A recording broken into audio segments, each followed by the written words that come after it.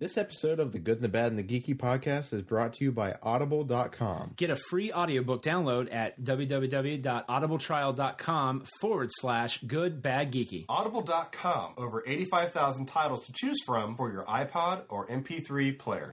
Warning! The podcast you're about to hear is very filthy. We say naughty words you would use as an adult anyway. It'll cause you not to eat your vegetables, and your mom generally thinks it's a bad idea. Any moment of the show that has any similarity to the history of any person living or dead, real or fictional, to real events are entirely unintentional and coincidental. Unless we're specifically noted otherwise in the cast and crew credits, all celebrity voices are impersonated, and no celebrity has endorsed any aspect of this show.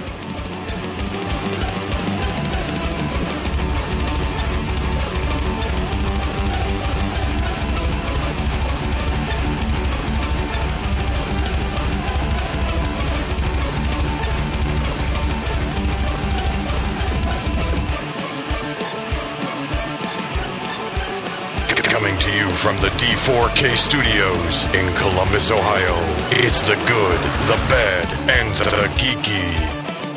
Hey everyone, and welcome out to episode 180.2. 0? 0.2. We'll go 0.2. 0.2. Will it be 0.1? I'm Nick Nitro, and along with me is... Jerome Wetzel. Right, and we're Or just Jimmy. Or Jimmy. And we're going to do a full episode. We're not going to do the normal Jerome Wetzel jingle because you're here for the full episode. Island in the sun. Okay, we can start. Yeah. If you, by the way, anything on tonight's show you want to talk to us about, 614-364-4088 or goodbadgeeky@gmail.com.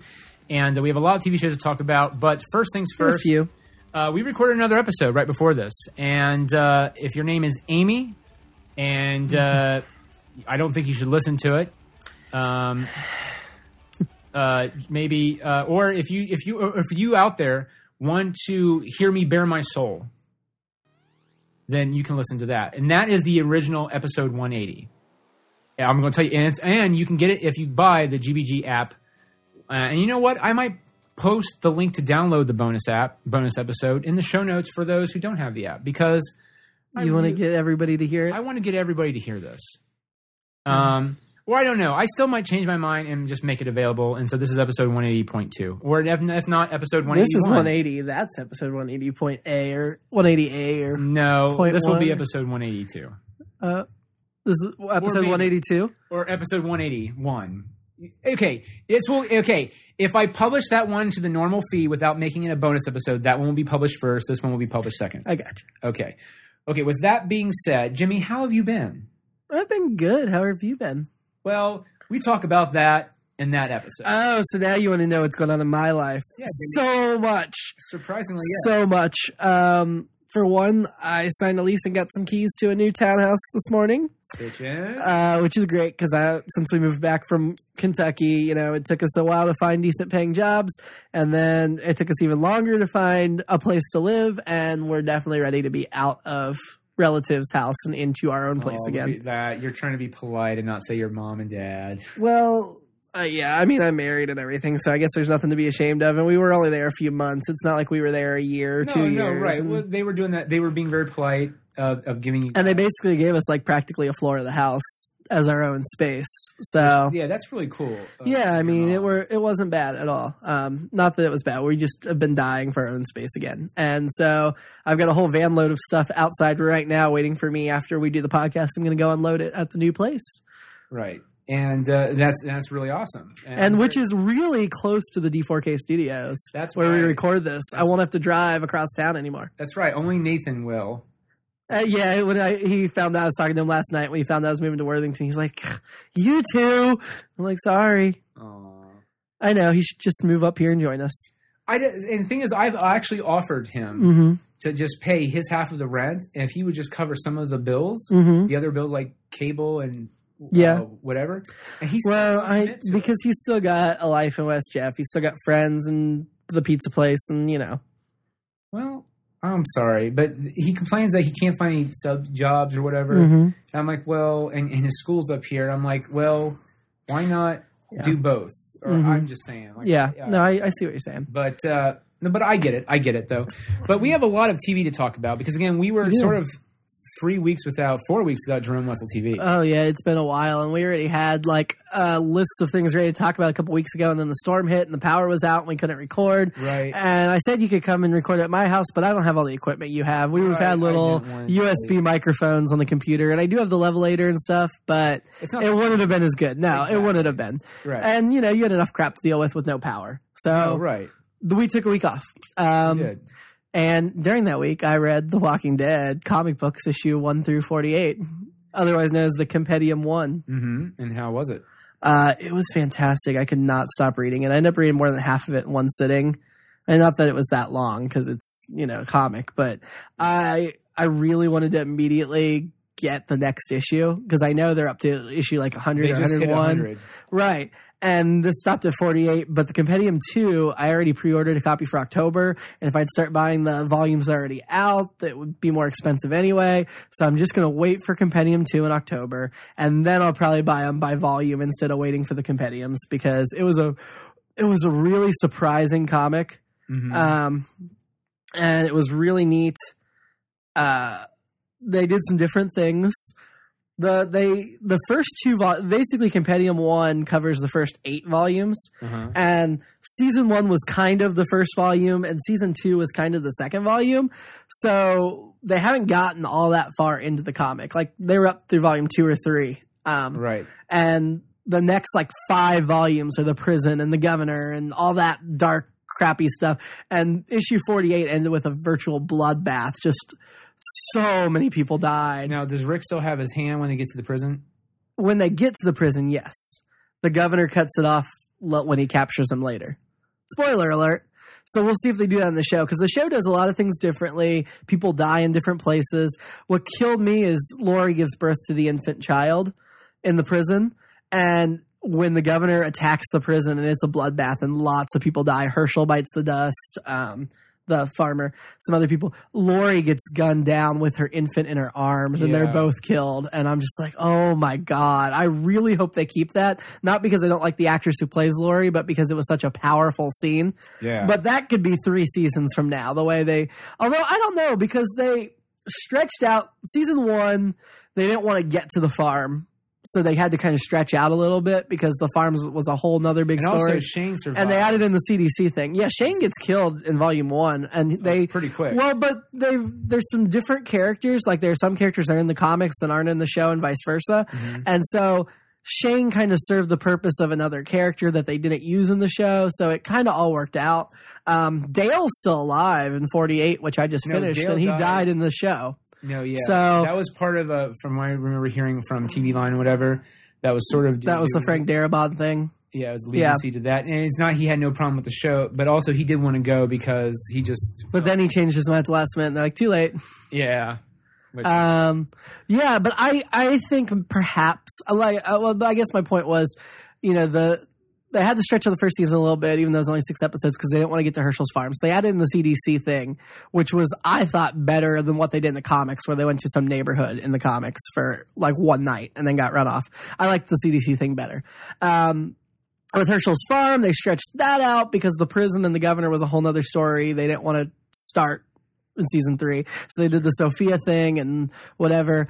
But I think perhaps in season 3 and moving forward, they might pick up the pace of through the comic, because I can't see the governor thing lasting more than a season or 2. And they could get through the whole governor story in 1 or 2 seasons. Oh, they're doing 16 episodes this season. 16 episodes. So they could probably do it in 16 episodes. Might be a little tight. I would prefer if they'd split it over 2 seasons, but I could see them doing it in 1. They could probably get it in. They did say there's some characters that get hurt and tortured and stuff pretty early in that storyline, and they're new characters. So I know they want to give you more time to care about those characters before the bad things happen, which makes me think they are going to stretch it a bit. But they have cast the governor, so we know he's coming. Yeah. Did you see the San Diego Con trailer of it? No. You see him in action. It's pretty. I did not, but that's okay. I try to stay away from trailers and spoilers, but I love the comics, so it was really neat. Can't wait to read more of them. Wow. Well, I've recently got into. I'll review some comic books. Okay. I've been into Spider-Man, Amazing Spider-Man. To the point where I'm picking up the book again, and it's by Dan Slott.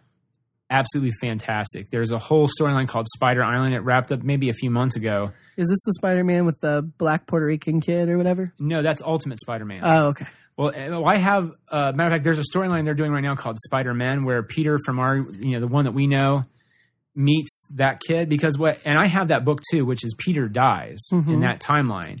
And it's very rushed because usually Brian Michael Bendis is the guy who writes those books. Mm-hmm. He takes his time, like in the original Ultimate Spider-Man, which is what that black kid or the Puerto Rican kid's from. Yeah. He didn't become Spider-Man until about probably 7 to 8 issues in. Oh, wow. Yeah, like they very slow, methodical plotting. And then you have 6 issues where it just leads up to his death. And you're like, it felt very just crammed in there. But the last line of dialogue, which is he saves, Mary Jane helps kill the goblin with Peter's help.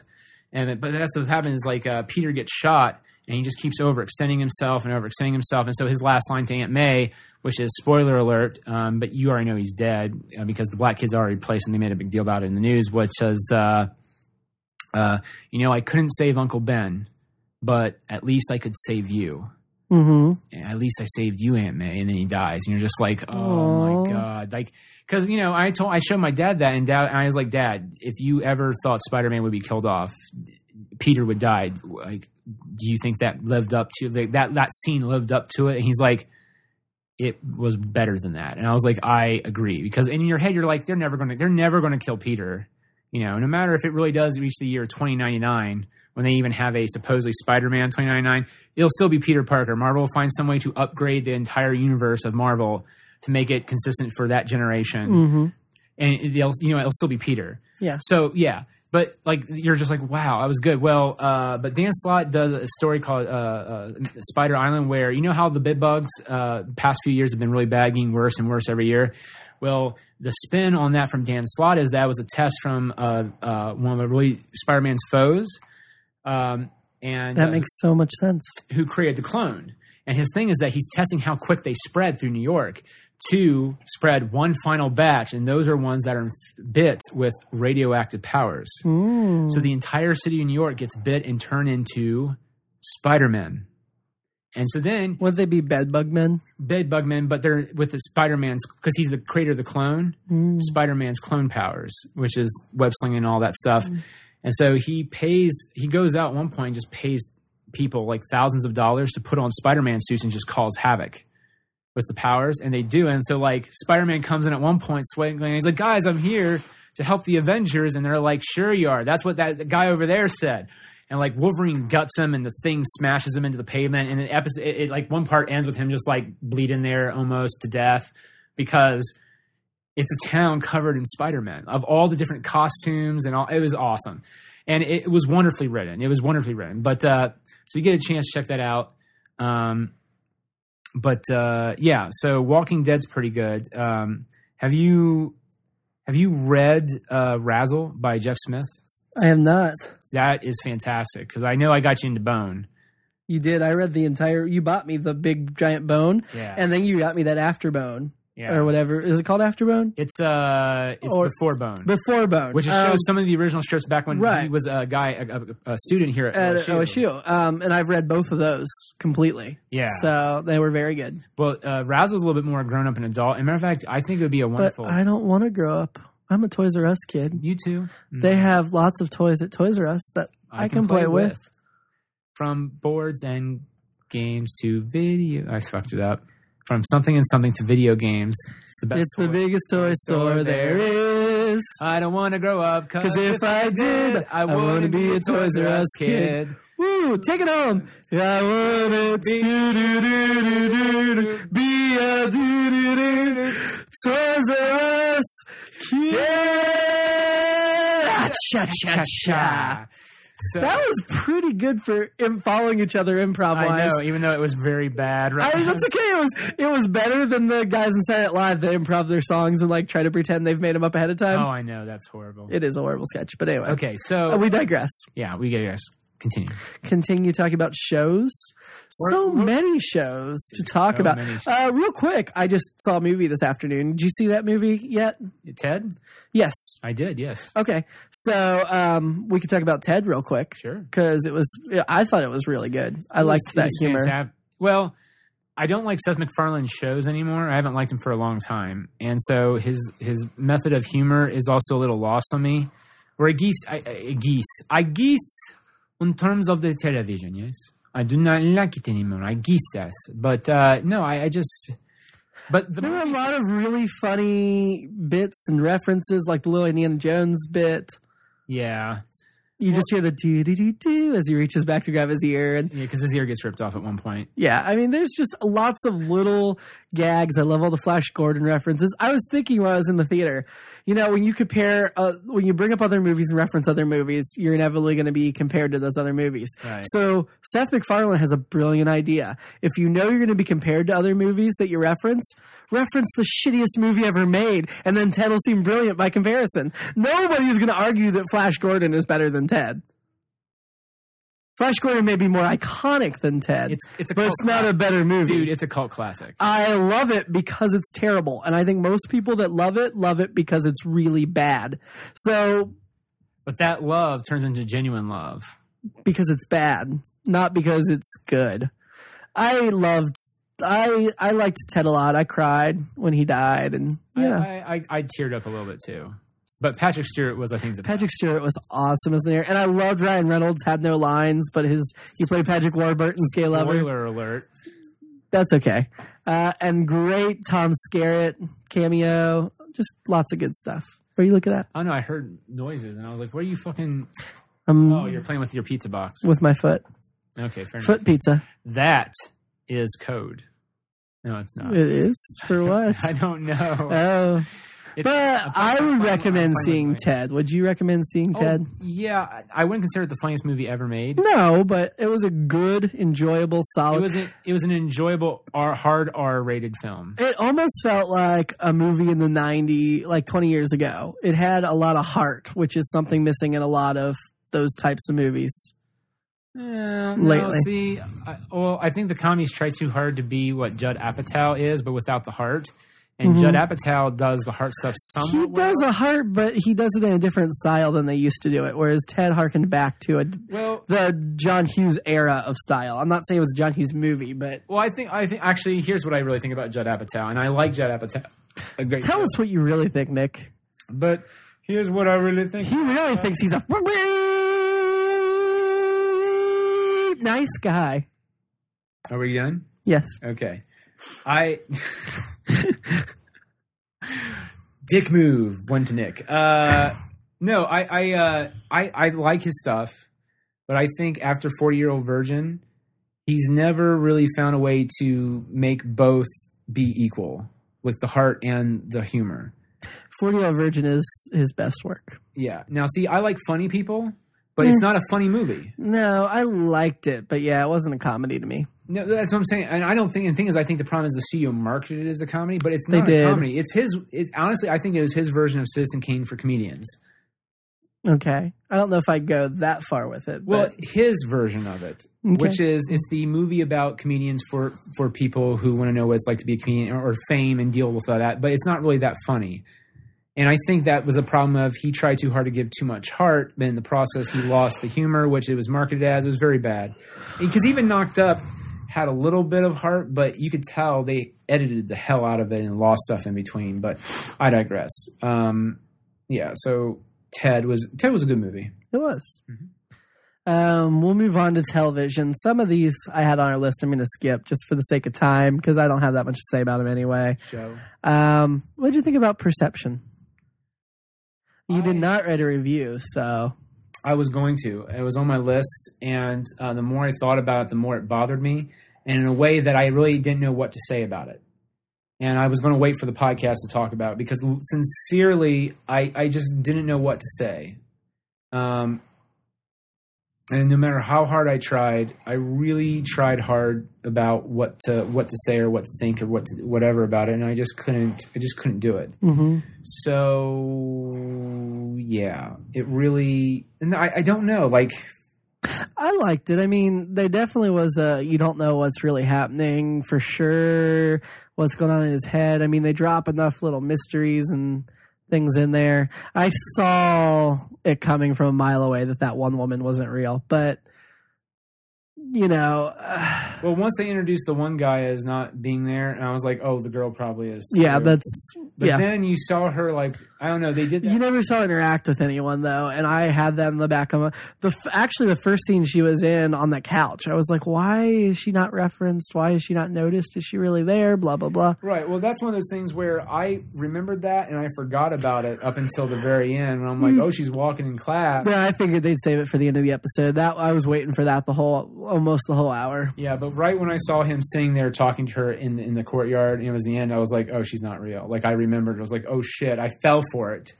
I didn't at all. Well, but I didn't fall for it. But that it distracted me enough that I stopped paying attention to that thought, which is I don't think she's real, just for a bit.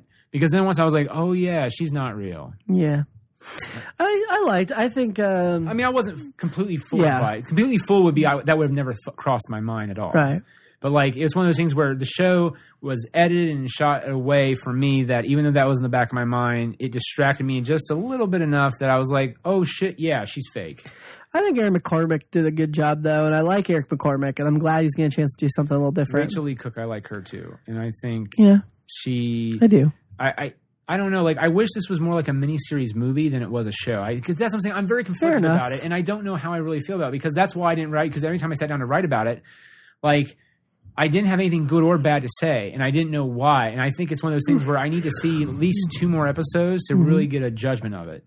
Especially because the previews for next week sort of gave it that there is no, or it didn't promote any case. It was I didn't watch like the preview issues because I don't usually watch previews anymore. I know, but I do. You do.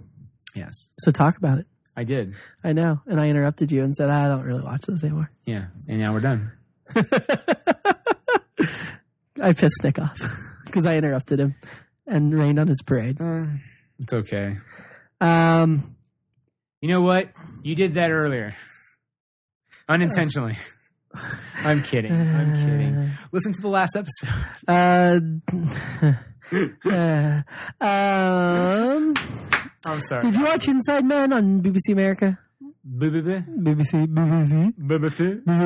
It almost sounded like you said BBC. BBC, baby do. BBC America. No, I did not. It was really neat. It's only a 4-part series. Okay, and they've aired...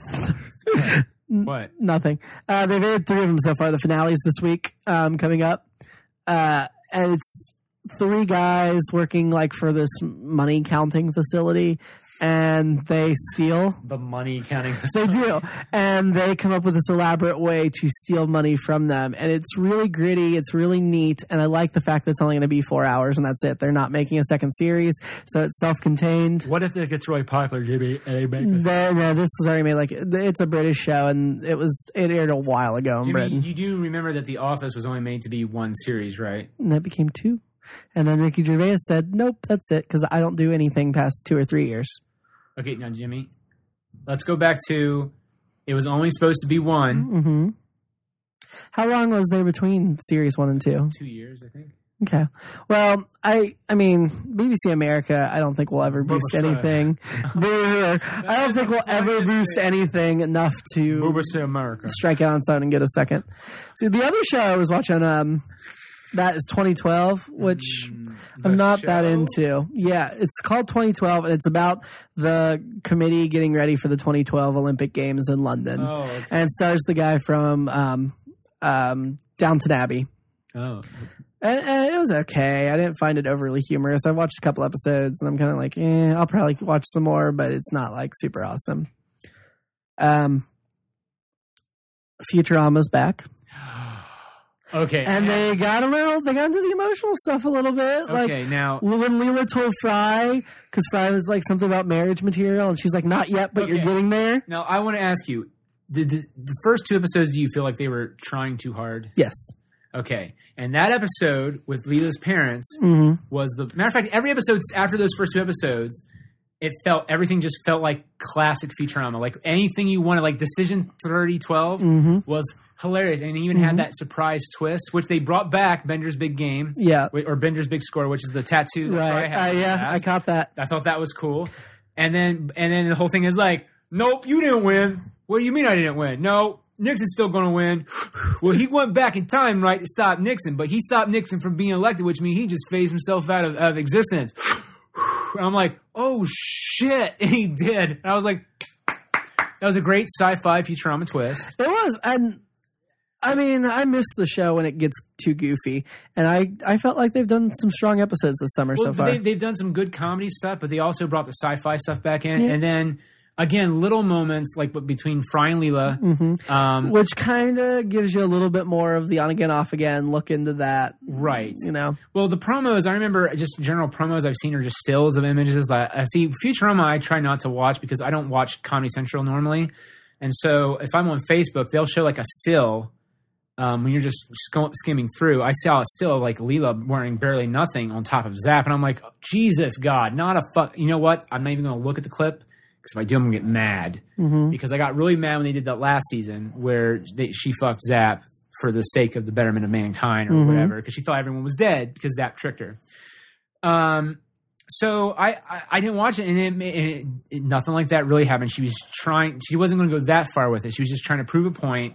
And it ended up still working out. And of course, there was that lovely moment between Fry and Leela, which was, you know, Fry, you're not there yet, but you're almost marriage material. And he's like, really? I am? All right. Yeah, because some of that episode was kind of predictable. And totally. But, you know for a fact by the end of the episode, they were going to get back together. Right. But moments like that are what you go, okay, this is the Futurama I love. Right. Now, yeah, because see, those first two episodes, like, I wish they just had 10 more minutes at least to just do something else because it felt very hand-fisted. Yeah.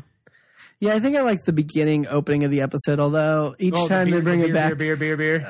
That was the best opening they've done in such a long time, but then it got ruined by the rest of the episode a little bit. Yeah. Oh, no, that was 3012, wasn't it? Decision 3012? No, I can't even remember what the opening of the season was, but I know it was another cheeky reference about getting renewed, and I enjoyed it. No, I enjoyed that. No, I was talking about 3012. The one, I think it was 3012 was one where he's like, they go past it, and it says free beer, and then it goes...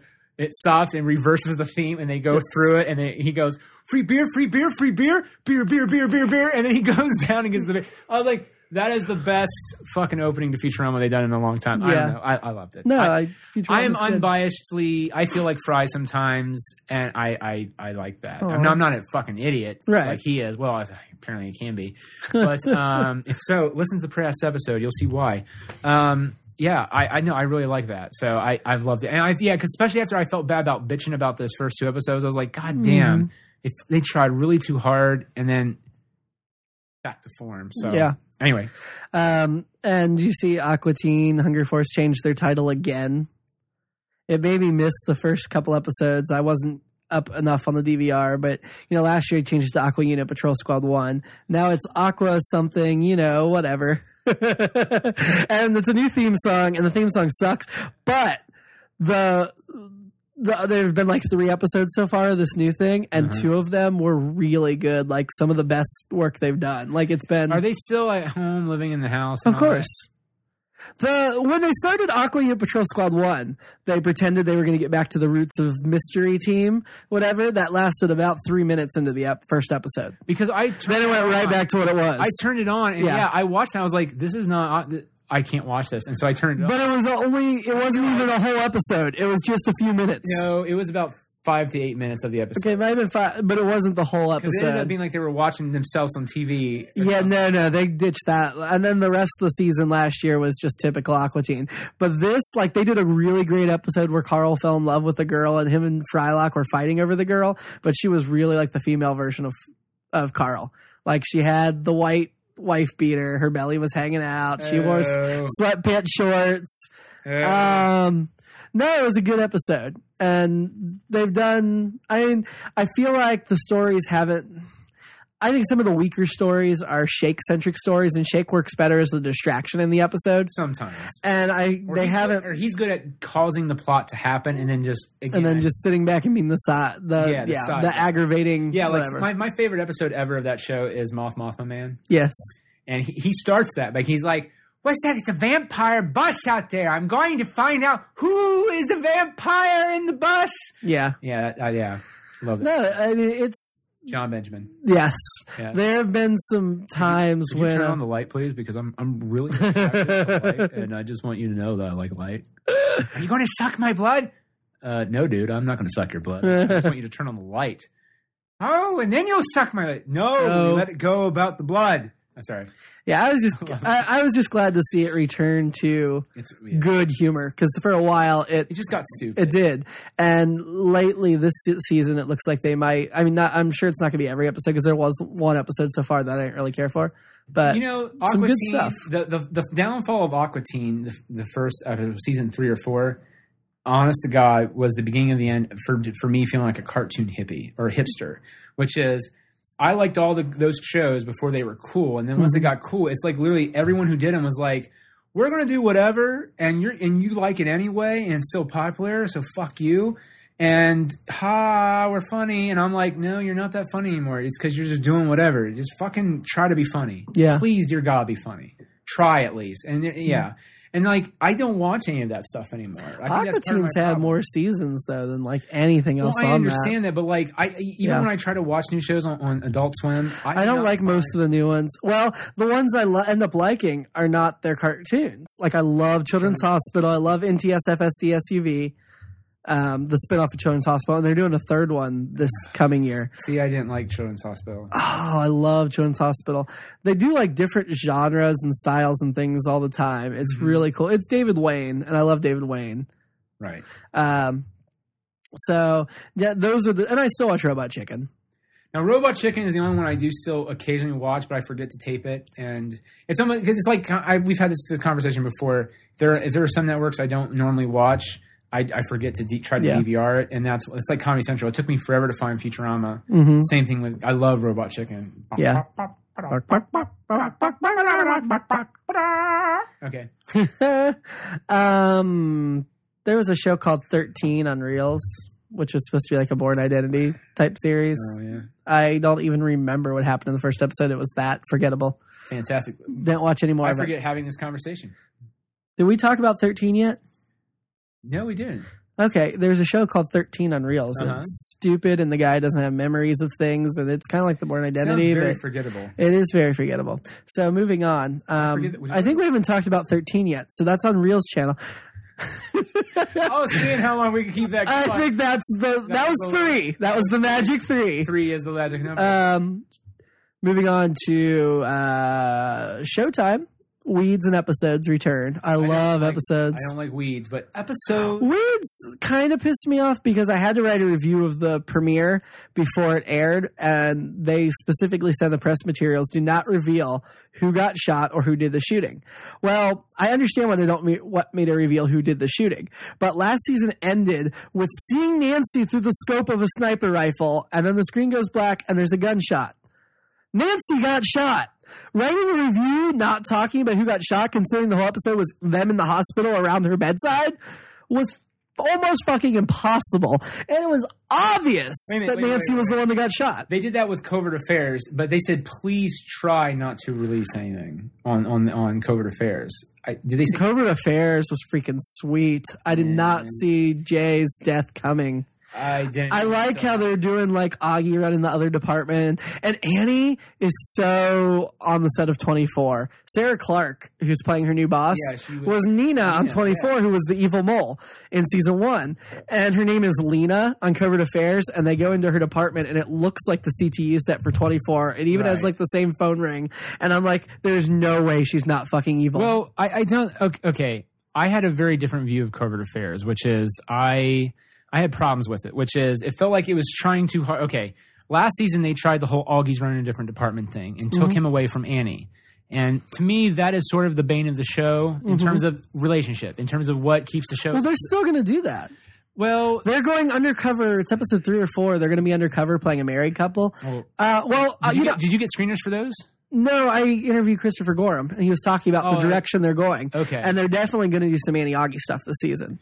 Okay, well, I think that was my problem was last season they did that and they kept them apart for too long. Right. And so my review was sort of like, look, I like where they're going, but after seeing what they did, how they did it last season, I'm a little doubtful. And also... Well, I think that now the purpose of having them in different departments are so they can date. They can't really both date in Joan's department. But see, that's the other thing, though, too, is that now I think that's the direction they're going to go. Now you have Joan...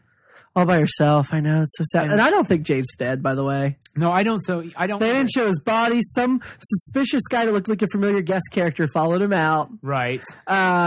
And they left him in the theme song. Right. Well, here's the other thing that bothers me about that too. Did you watch Missing Any? Yeah, I watched like 3 or 4 episodes of that. Okay.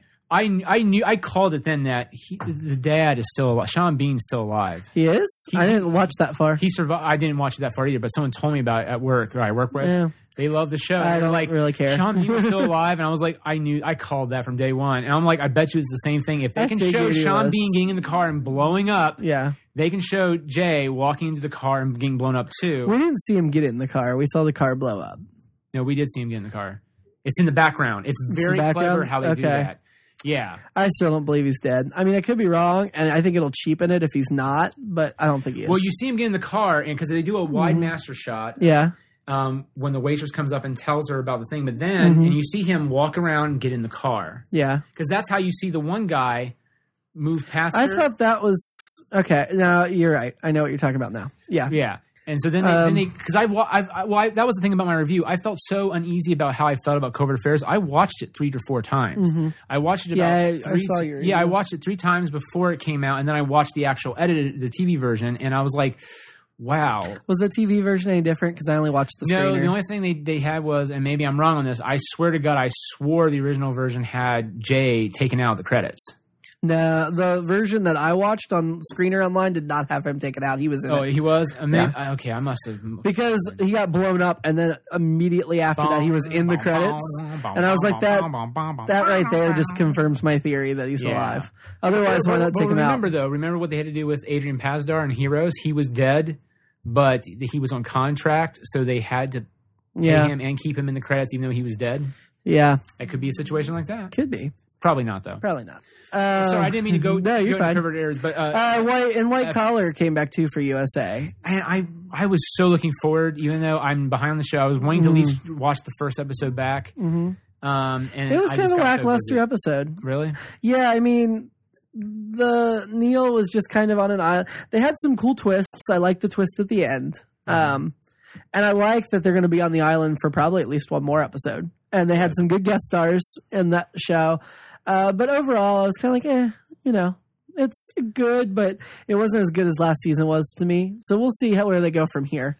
Well, there were some nice Peter Neal moments, but we got one to USA shows, and I didn't mean to take away. Episodes. I love episodes. I've seen the first 4, and I'm going to get the last set of episodes. I haven't been on I don't usually go on and watch them online. I've got the Showtime screener access, but I usually just wait. I do too. Do you? Yeah. But I usually just wait and right. Well, here's the thing. I love the first season, but it was very uneven tonally. Yeah. And this season, though, it feels like it's there. Like it's the show it always wanted to be, and because the thing that worked in season 1 was the stuff with the couple and Matt. Yeah. But the problem was that they were trying so hard to make them not like each other, not put them together, that not until like the last 2 episodes of season 1, it just didn't work that well. And then also it took a while to get to Matt too. Yeah. And then this season 2, oh my God. Like all the episodes I've seen up to, I think episode 4 or 5. I haven't reviewed them yet. Episode 3, I think, comes out this week or a few days ago. I'm sorry. Okay. Have I only seen 2 then? I don't know. I've watched every one that's aired so far, whether it was 2 or 3. Me too. And I've seen a few episodes that haven't aired yet. And I can tell you that it is fantastic. They are on point, and it's everything I wanted the show to be. And it's nice to say that because I was so happy that he didn't get nominated for an Emmy, but he won the Golden Globe. Right. And he deserved it. He was great. He does. And I hope I don't think the ratings are good for episodes right now. No, at least they get their second season. They're big in UK. Which helps because UK helps fund it. It's not just a stateside show. But I do hope that gives LeBlanc more acting roles outside. Oh, yeah. Because out of everyone, I hate to say this, but out of everyone, sort of Courtney Cox and him have not had great until Cougar Town. I say that with a lot of love because she did Dirt, but it failed pretty quickly. They did, but they've all got work. I mean, they had. Well, LeBlanc though has been. Well, he stayed out of it. Kudrow's Web Therapy came back, and it's stronger this season. The first season was very uneven. The second season so far has been great. Right, but remember she had that one show. She had that the comeback, and it died real quick. Courtney Cox had the Dirt. Schwimmer was smart to stay with directing, so he doesn't. Well, okay, look. I don't think Schumer's a horrible actor. No, but I think by staying with directing, then whether he bombs or succeeds isn't like very publicly known by everybody. Well, I think he uses what he wants to do what he wants, which is he prefers directing. He always wanted to do that. Matter of fact, before he was acting, and I mean, he did it for the money because he just wanted to keep his theater in Chicago going. Mm-hmm. And he directed more. I don't know. I don't think he's the world's greatest actor, but I think it's like, well, same thing like LeBlanc. I used to not think of him as a good actor. I know, but then you see episodes and you're like, he can act. Right. And so well. I think it's the same principle that you haven't got to. Did you see the episode where they're in the funeral? No. I think it's the one girl who reviews. I think it's episode 2. She reviews, and it's like she's like, "Why are we doing that?" Yeah, her. Yeah, she's in the limo with all of them, and she's like, "Let me ask you a question, Matt. If you died, that would be like a friends reunion because they'd be all at your funeral, right?" Yeah, but I'd be dead. But they'd all be at your funeral, right? But I'd be dead. You know, I might have seen that. I might have seen, and that was I mean, he sold it because he was like sort of hurt by it, but he's just like, "Fuck you." He was kind of. Oh, he's fantastic. So funny. I love it. Sorry, continue. No, you're fine. Moving on to FX, Louis. Okay, as good as ever. This show and one other show. It's in season 2. We will take a break. Yes, but Louis and Wilfred and Louis. No, Lou. You're ruining what I'm trying to set up. Oh, I'm sorry. Let's talk about Louis, anger management, and then end on Wilfred, and then we'll take a break. I was trying not to say that. There's a reason why. There's a reason why we need to take a break. I have an interview with Elijah Wood. It's like 5 minutes. We'll take a little break, and we'll come back, and we'll continue with the rest. Okay, so Louis, good as ever.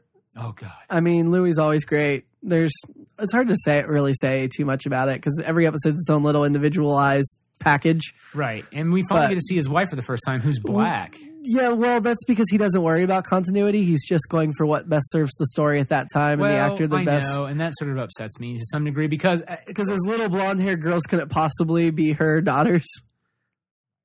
That's okay. I don't care.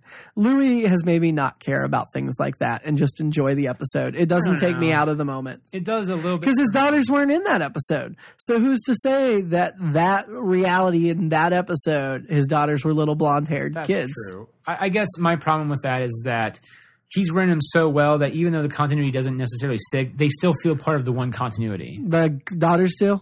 No, everything. Okay, because like in one episode he had a sibling come visit, and they mentioned him being his only sibling, and then in another episode another sibling come visit. No, right. I mean they do stuff like that all the time. Beyond that, or he met his mother, right? In that one, his sibling, because that was the whole thing in the first season. He had his sibling and his mom, and they were just shitting on him for his mom ended up being gay.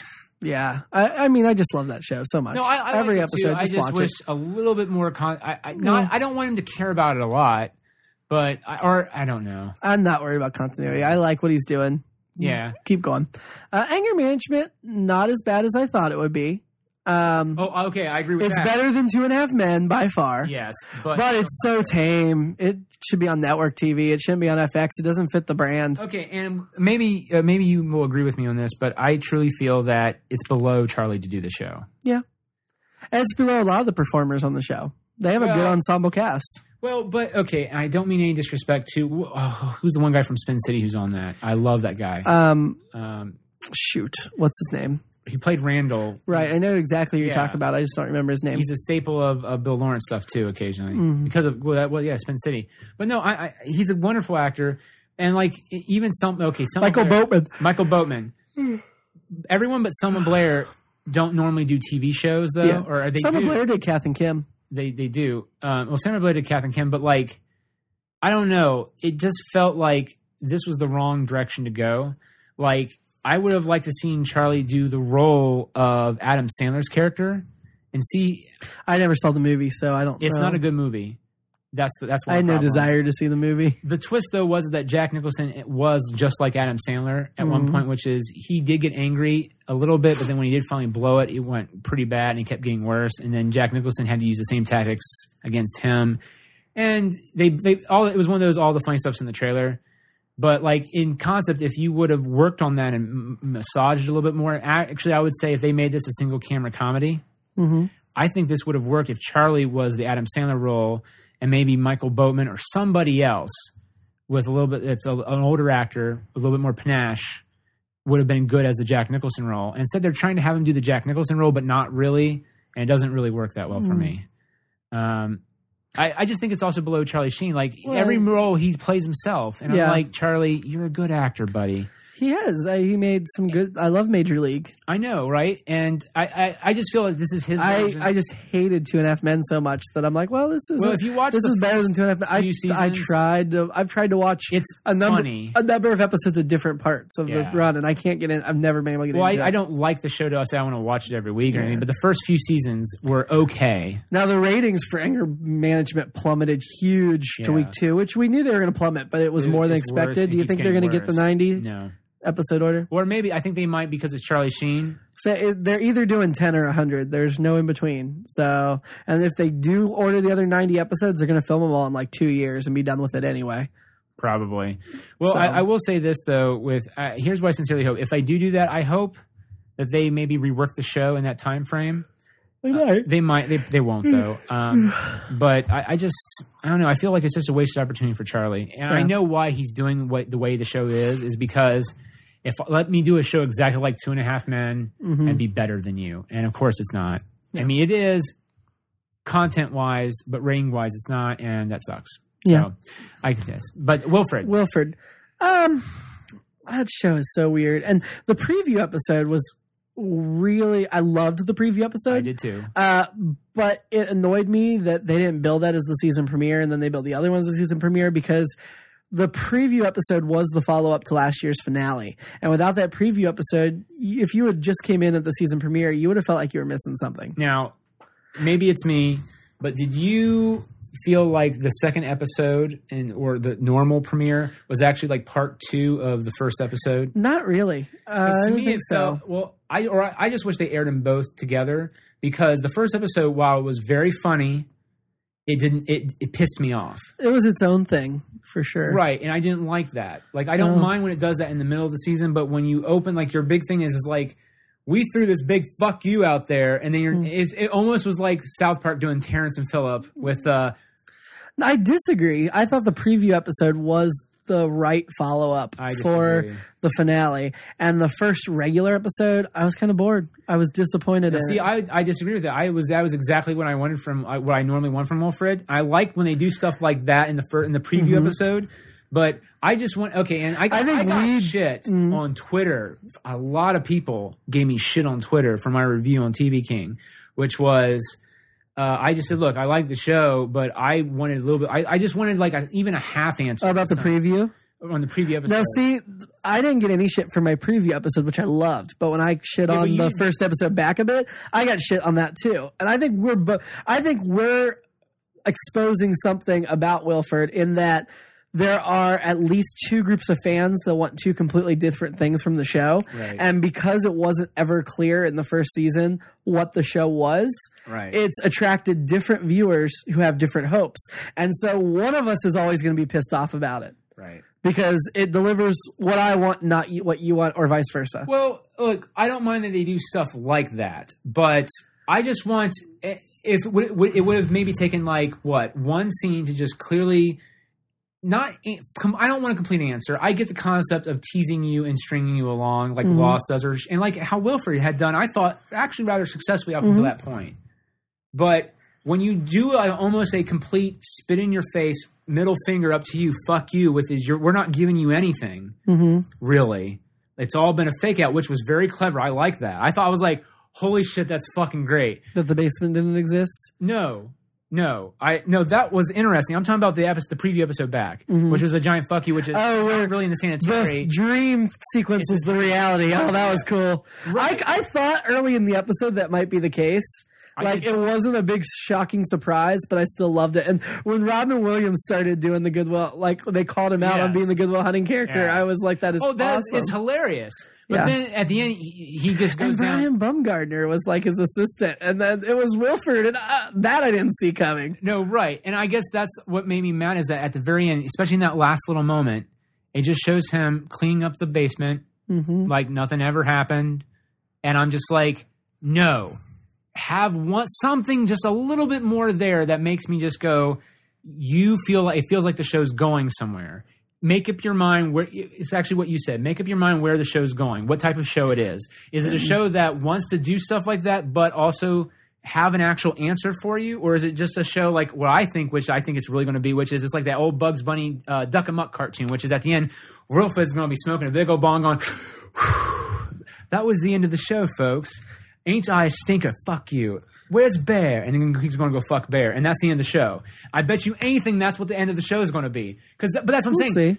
I would hope for something more, but if it did that, I'd be okay. I just want to know which way it's going to go. It's still not clear. So yeah, Wilfred's one that, but the fact that we get this like heated about it and get this into it says something positive about the show. It means David Zuckerman and his crew and cast are doing something right. They are. I still watch it weekly. I agree.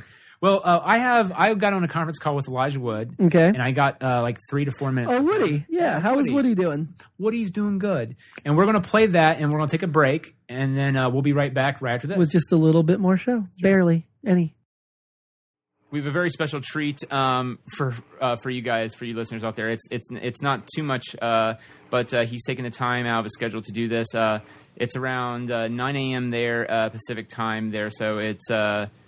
we want to thank Elijah Wood, star of Wilfred, which airs this Thursday, to take time out of his schedule to do this conference call with myself and a bunch of other individuals. So, good morning, and hi, Elijah. Good morning. and how are you? I'm very well. How are you? Well, I cannot complain. Well, look, I'm just going to jump right into it here. So my first question would be. In the show Wilfred, you play Ryan and James Gunn plays Wilfred, but Wilfred is a manipulative, sort of like little anti-Jiminy Cricket. So why does Ryan stick with Wilfred through all the pain and lies that he puts him through for great comical relief? The scheming and the lying. That's a good question. I think that as much as Wilfred cannot entirely be trusted, I also think that, almost entirely those sort of schemes and those lies end up in Ryan learning something and Ryan continuing to grow and advance as a person, despite the sort of, the methods for getting him there. So I think, deep down Ryan has a sense that Wilfred does have his best interest at heart, even though his methods aren't exactly to be trusted. And I think he's also he's aware of the fact that he's on a kind of path of self-discovery and a journey to bettering himself. Apologize for the fire truck. Oh, no, you're fine. And it's his friend. It's the person that knows him the best. It's the person that understands him the best. Again, despite the difficulties present in their relationship sometimes, it's the person he can actually rely on and that can truly understand what makes Ryan who he is. I remember you saying in a previous interview, or maybe it was David Zuckerman, but at first those little bits at the end of the episode started off as sort of improv little character moments. Could you maybe talk a little bit about improvising that? Or will we still see moments like that at the end of the episode where it's just Wilfred and Ryan in the basement smoking pot, or can you go a little bit further into that? Well, actually, none of those moments are improvised. The scripts are very finely tuned. We don't actually have a lot of time for improvisation. We're doing, 4-day episodes. We're running somewhere between 6 and 9 pages a day of dialogue. So we're moving relatively quickly. The pace is fast, so it's difficult to get time for that kind of thing. And those beats, those kind of couch moments of them sitting together and hanging out and smoking weed at the end of the episodes are also kind of finely tuned little moments, little character moments. But yeah, you will be seeing more of them now that we've established that the basement does in fact still exist, which we can now reveal since people have seen the episode. We will see them hanging out in that space more for sure. This last season, the first season, you were able to play Ryan, and we got to see him before the series starts, before he tries to commit suicide. one of the things that was really interesting is that we got to see Ryan as we've never seen him before. You sort of he unleashed his dark evil side. Will we be seeing him again in the future? And how was that fun playing that kind of different, unique take of Ryan that we've not seen before? It was a lot of fun. It provided a color to the character that was very different from the character we're introduced to, and that we'd only kind of ever alluded to that side of him in the first season until we saw it at the end. So it's great fun to play. It provided another layer. It's sort of an insight, I think, into the darkness that lies within him, that ultimately led him to the place that we found him in at the beginning of the first season. I don't know. We won't necessarily see that darkness again. I mean, I think, he kind of allowed himself to get to the precipice a little bit, and in doing that, he almost lost everything that was kind of holding him together, Wilfred including. So we see him now having kind of come out of that space, and I don't think it's likely that he'll return there anytime soon. But we now are aware of the fact that exists, and to a certain degree, I guess, more importantly, that is ultimately what led to his initial downfall. It was that activity, that sort of selfish activity, and doing things that he knew were wrong,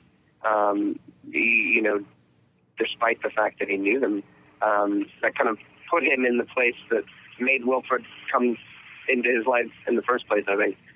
You are also very well known for iconically playing Frodo, and now you're also playing Ryan in Wilfred. Speaking of Frodo, are you going to? I mean, did the filming of The Hobbit interfere in any way with Wilfred, or maybe vice versa, where Wilfred interfered with The Hobbit, or could you talk about that a little bit? Yeah, they've been filming The Hobbit for about a year. And I jumped onto it in July, a little bit in July last year, and a little bit in October. So it was all done prior to us even starting on the second season. Well, one of the big differences, of course, between The Hobbit and Wilfred is that Wilfred is a television show. Could you maybe go into the differences about TV and film? Well, the pace is more intense. We move at a much faster rate than films typically do. Like I said earlier, we're doing about 4-day episodes, so it's quite a lot of material in a short amount of time. So the pace is fast. I'm having to kind of keep up. I have just about enough time to get home every night, go over the next day's work, get some sleep, and go at it again. So that's a marked difference. And I think the thing that was interesting for me, this is all relatively new, being on a television show and being within a comedy. And what was so interesting last year is when it first aired, the realization of the fact that it was in people's living rooms every week. It was such an interesting experience. I've never experienced that. I'm used to making something over, X amount of time, releasing it onto the world in cinemas, and then it goes away. But we were in people's living rooms for the course of the summer, which was so interesting. It was this thing that was kind of happening every week, and that people were kind of constantly reacting to. And it was an enjoyable experience, and I'm looking forward to people seeing it again and kind of reacting to more of what we've done. One of the things that I thought was really cool in the first episode back was that you worked with Robin Williams. Could you maybe talk a little bit about what that was like working with Robin? It was a joy. It was such a treat. Such a treat for all of us. We're all massive fans of his, and I've had the pleasure of working with Robin a number of times in the two Happy Feet films, doing voice work, and he's just a delightful human being. So incredibly humble and so hilarious, and obviously an icon. To get a chance to bring him into our world on Wilfred was a total joy. And it was funny. We were sitting across from each other doing a scene, and we realized that And he said it, this is the first time that we actually got to play a scene together in the flesh, like in front of each other and on film. And he was saying how enjoyable that was, which was wonderful. And it was great to actually, have a tangible space to work in as actors. It was great. And I think he had a wonderful time. He worked with us for 2 days. And I think he loved our crew, and he regaled people with stories, and he spent almost all of his time hanging out on set. Mm-hmm. It was wonderful. It elevated our episode as well. It was a real treat for us. Well, that's so awesome. Robin Williams is as you said, has to be a real joy, a treat to work with. One of the guest stars you had last year was Mary Steenburgen, and she played your mom. Will we see more of her this season, possibly? You will be seeing Mary again, and we particularly love working with her. She's amazing. The one shame about doing sort of these small episodes is that we only get our guests in for a short amount of time. Sometimes a character will feature literally for an episode only, and so we only get them for a couple of days or 3 days. And that was the case, obviously, last year with Mary, because she was only in that one episode. But it felt like working with her, when she left, we missed her. It felt like she was with us the entire time. She just has this beautiful presence to her and such warmth and kindness that emanates from her. And she's incredible in the role. She has the right amount of sort of madness and sweetness in the character, and I think she gave great insight as to sort of where Ryan comes from. So we were so excited to see her again and to work with her again this season. She's wonderful. Well, we don't want to take any more of your time. Thank you very much for answering our questions from this conference call. And we hope you. We're so excited for Wilfred season 2. Again, we can't thank you enough for taking the time to do this. You're welcome. No matter what you say about us, this is absolute lunacy, folks. And no matter how you say it. If someone says conversate, it is not a word. How do you like this crazy show, honey? The show is a disaster. We have got to put a stop to this, folks. Remember, we encourage it. You're not conversating with me. You're either conversing or you're communicating. TalkSuperstation.com. Well, I better get on the air. Who knows? Somebody might be listening. Talk. This is bull capital S with a hit. Spoken here. You know what book I just read? What? The Hunger Games. Oh, that movie was fantastic, but I heard the book was way better. Me too. It was fantastic, actually. Yeah, I just wish I could read it. I don't have time to read it or any book, really. Yeah, well, it's just hard for Nate and I to get a book in because with student teaching and, with my job and everything. I get it, guys. I do. With being married and having a little girl and running a business, I'm busy all the time, too. That is why I listen to audiobooks on my MP3 player. It helps me stay in touch with books I want to read and allows me to fit it in between the rest of my responsibilities. That is why, for some of you listening to the Good, the Bad, and the Geeky podcast, Audible is offering a free audiobook download with a free 14-day trial to give you a chance to check out their service. Oh, wow. I was able to sign up and get a free copy of A Game of Thrones. Do they have Bossy Pants by Tina Fey? You bet your sweet Bippy they do. Awesome. So if you'd like to download your free audiobook today, go to audibletrial.com/goodbadgeeky. Again, that's www.audibletrial.com/goodbadgeeky for your free audiobook. And we're back. That was a great interview. I can't wait to hear it when it gets posted. Thanks, Jimmy. Thanks for breaking the wall. God, you always break the wall. I know. Like you just I love breaking the wall. It's not even deserving to be broken though. That's the thing that makes me mad. Like if it would deserve to be broken, I'd be totally for that. But you're just like, there's a wall, let's go fucking through that thing. And I'm just like, no. This is how people get killed in car crashes. Yep. Exactly. What is left on my list are 2 series. Mm-hmm. They are my 2 favorite shows of the summer. One's a sitcom, one's a drama on 2 different networks. One's on HBO, awkward. One's on MTV. Awkward. Yeah, this is a bit awkward, isn't it? It's awkward that it's awkward. Awkward is back, and Awkward continues to be fantastic. Jenna had to confront her mom about the Carefrontation letter, and that's blown up majorly. Her parents have split up over it. Which was neat. And the whole love triangle thing, they're really handling in an authentic way. It's really neat. They've given the guidance counselor promotion to vice principal, but I can't help but think it's going to be temporary because she won't let anybody replace her as guidance counselor. Weird. She's trying to do both jobs. Uh-huh. So, I mean, she had a replacement, but nothing that other girl did satisfy her. She kept going off on her for no reason. Right. So, I mean, I love Awkward. It's clever. It's well written. The characters seem so real. Mm-hmm.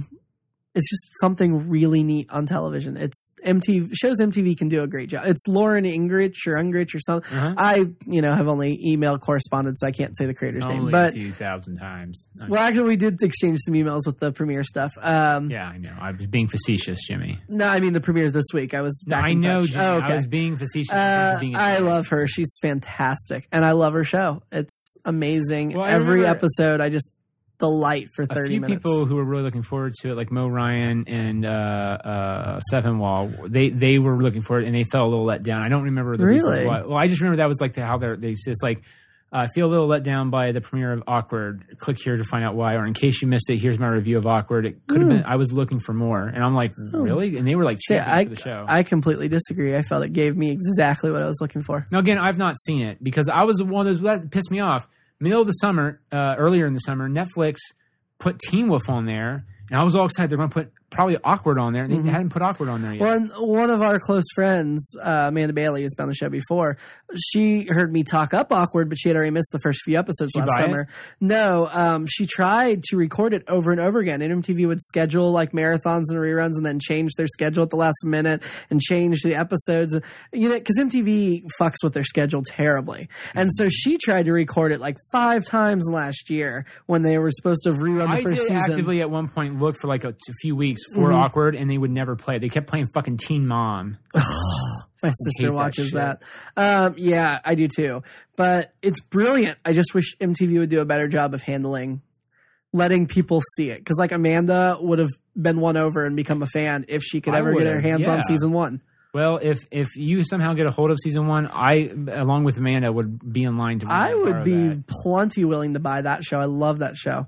So I will look into if it came out on DVD. I didn't even check. I should. Yeah. And the other awesome new show this summer. Well, Awkward, this is season 2, but the other new show that's just fantastic is The Newsroom. Yeah. I love Aaron Sorkin.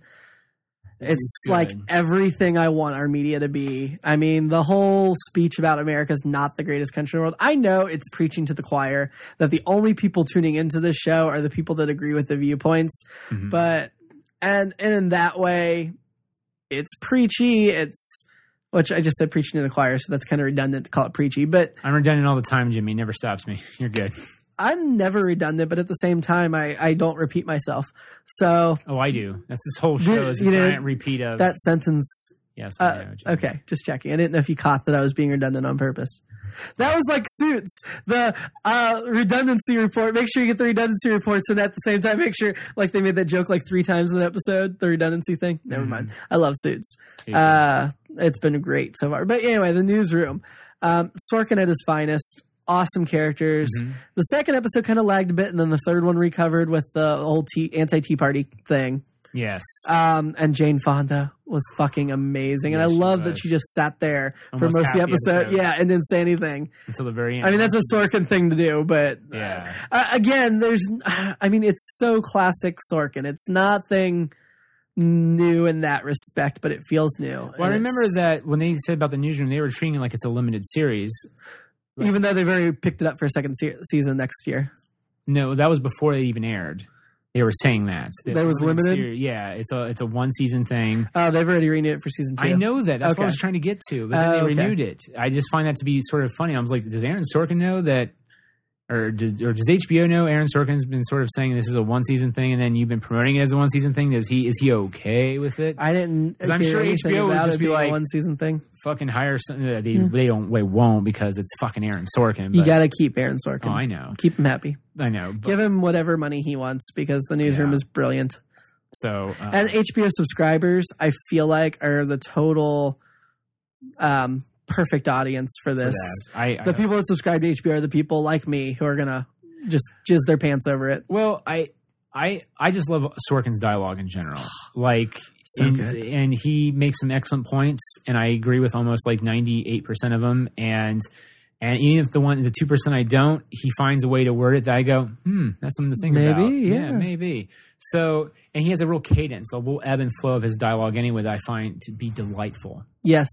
And to be, as Louis would say, wonderful. But I don't sound gay saying that, but it's wonderful. It really is. And honestly, the week after I watched the premiere, I made like 3 other people at separate times watch just that first scene with the America's Not the Greatest Country in the World speech, and won every single one of them over so that they were going and finding the episodes that they'd missed. So I'm like trying to bring him new fans, at least one new fan a week. That's my motto or goal. Wow. Not my motto. Kind of my goal. Not really, but that's the way it's worked out so far. I keep getting people at everybody. All you gotta do is show them that scene and they're hooked. Yeah.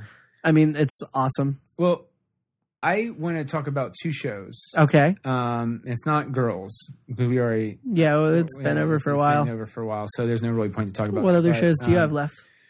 I cannot stop singing its praises, which is not surprising because I seem to be like kissing its ass all the time. But I'm Royal Pains. I'm still on season 2. I really need to catch up. And so I have watched some in the last week or 2. Is it growing on you a little bit more? No, I was already into it after I marathoned season 1 last summer. But I've been on season 2 forever. And I have actively been watching episode here and there. So I'm not stagnant. Have they introduced Paige yet in season 2? No. I do apologize being that you're a little bit behind, but Paige Collins is added to the cast. Jill is no longer in the cast. Aww. And there was a little bit of a shaky start in the season with how they handled that. Because I think I know why. In the back of my head, I think they're trying to do that. Because you know how some shows they go, a character leaves at the beginning, the first episode or the last episode. But what if you it's like on The Sopranos, what if we killed not in the season finale, but like the episode before? Yeah. No one's expecting. It's the same thing. It's like 3 episodes into the season, that's when Jill leaves. And you're just like, oh, okay, why didn't you just do it? I hope that's what you're doing. But Evan and Hank finally get into a big argument from last season, and they split. Okay. So Hank Med's at war with itself. I figured that would happen at some point. I mean, they've had enough little fights that I've seen. No, right. But that's what I'm saying. But the thing is like it feels, and I talk about this in my Political Animals review, which, by the way, we'll talk about that next time after you've seen it. Because I should have seen it by now. I have access to a screener you've copy. Been busy moving. You're fine. I have been very busy this week. And I'm in class and all that. I love it a great deal. But one of the things I talk about in my review is that shows need to earn it. Yeah. They need to earn those moments. And I think some shows don't do that. Or it's like, Heroes you might disagree with this. I don't think Glee earns those moments. Heroes doesn't earn those moments. Either, like, especially crime shows. Like, I like CSI occasionally every once in a while, but it doesn't earn those moments. Shows need to actually earn the moments they get. And I think that Royal Pains, after building that all up, there was a moment where Hank and Evan sit down and they say everything that you wanted them to say, and it's the middle of the season. There's so much more they still need left to do, but it feels real, it feels earned, and it feels genuine. And still, even though they don't get everything out that needs to be said, they do. It felt like a very nice, complete scene, and I was like, this is like one of the best episodes of the show I've ever seen, and I was so happy that it happened. And then they're doing all kinds of other stuff too, because Royal Pains, you might have noticed, is very careful to keep bringing people back. They're very clear about that, which I find to be nice, because my complaint about necessary roughness... Ugh. Right, no, but here's the thing about that. I had 3 episodes saved up. I know. I'm a bad person. You're a bad person for wanting to continue to watch that after the first shitty episode. Well, Fairly Legal won me over in such a big way. Fairly Legal. I tried to get back into season 2 after you told me that, and I still couldn't get into it. I watched like 3 or 4 episodes of season 2 plus the season 1 finale. Did you get to the scene with Ben and Kate where he turns her down? Yeah. Oh, see that right there won me over. Like anything I was on the fence about with Ben and the show, I was like, I don't like Kate anymore. I just want to see the Ben show. I know that's not what people watch for that, but I was like, oh, I'm sold. No, I'm not. That show did not get me. But Necessary Roughness was sort of the same way. Like I like all the stuff going on with the Hawks, but the only problem is they would spend so much time doing these other cases of the week thing that and to me it didn't make as much sense, because therapy is not like a doctor like at Royal Pains where a patient comes in for like a quick checkup and they're healed. This is mental anguish. It just bothered me. And so, and I remember I had like 3 or 4 episodes queued up, and I watched them all in one setting. Most of them, it was almost like you said about Suits, which I was like, oh, this is what Jimmy said about Suits, which is the cases of the week. They're only like maybe not even 10 minutes of the episode. The rest of it's all about the stuff they don't spend much, and even when they do cases of the week, it's incidental. It's more to further a character's plot than it is. No, exactly, and that's how I felt like that Necessary Roughness was starting to do. Now again.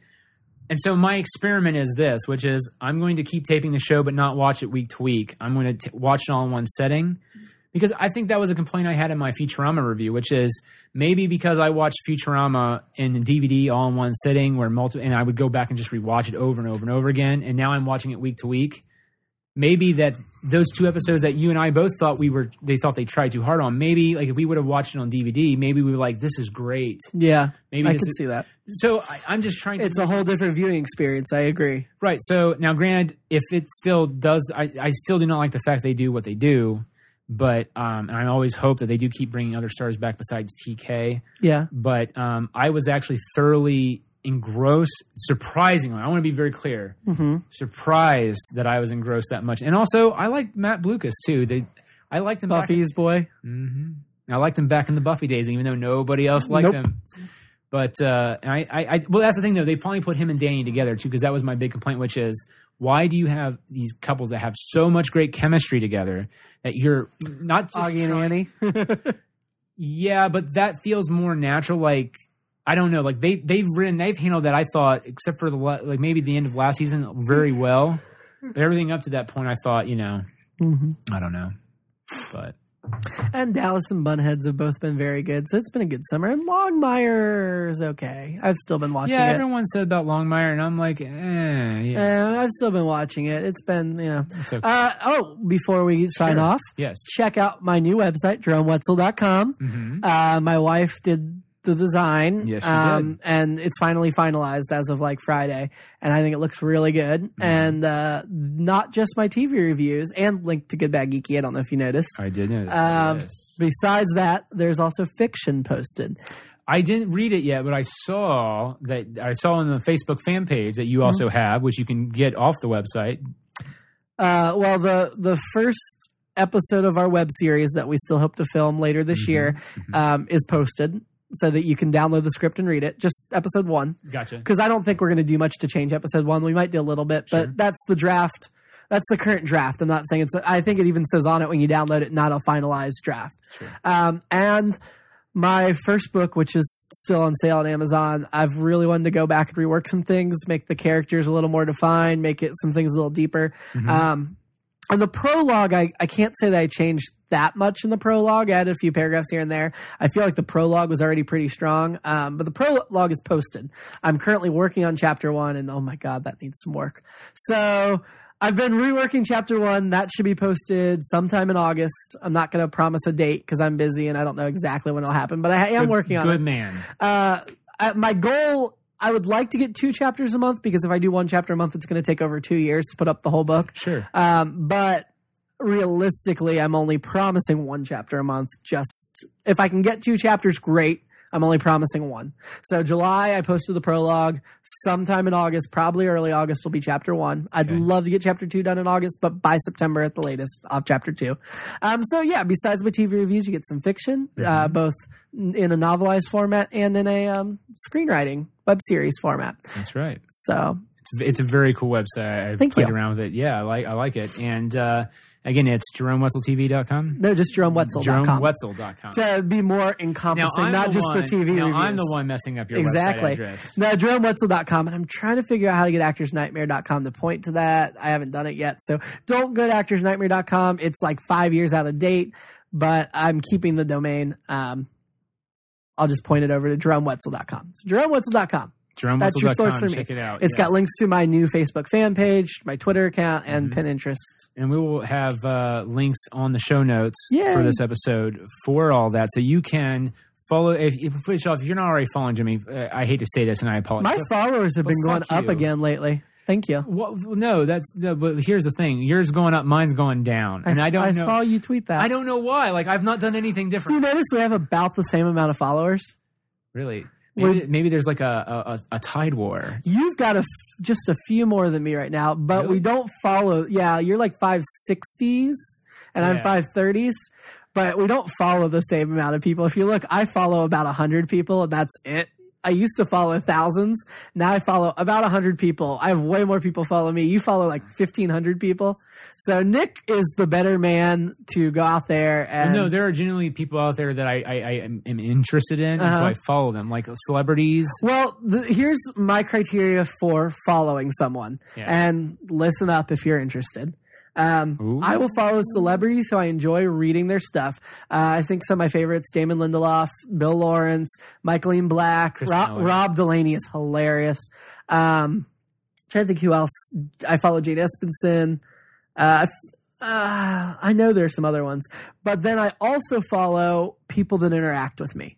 Any of my readers that get on Twitter and retweet my stuff, start writing to me and asking things or giving me their opinions. If you want to interact with me, I'll follow you. I'm just not following a bunch of people just to follow them. Right. It's not that I'm trying to be discriminatory. If you're on there talking to me, no problem. I'll be happy to follow you. Right. I'm just not going to follow dead weight around that, you understand? I think I do. Do. I'd love to hear from you. I love interacting with others and getting other people's opinions. Conversing. I do. Yeah. I really do. There's some awesome people on Twitter that I talk to on a regular basis. All right. Well, with that said, I think before I fall asleep, let's end this puppy. 614-364-4088 or goodbadgeek@gmail.com. Anything you want to talk to us or write us about, we'll have it. Matter of fact, I think the next Jerome Wetzel episode we will do we'll do Mailbag Day. You'll do Mailbag Day. Mailbag Day. And then, thanks everyone for listening, and thank you. You have a good one.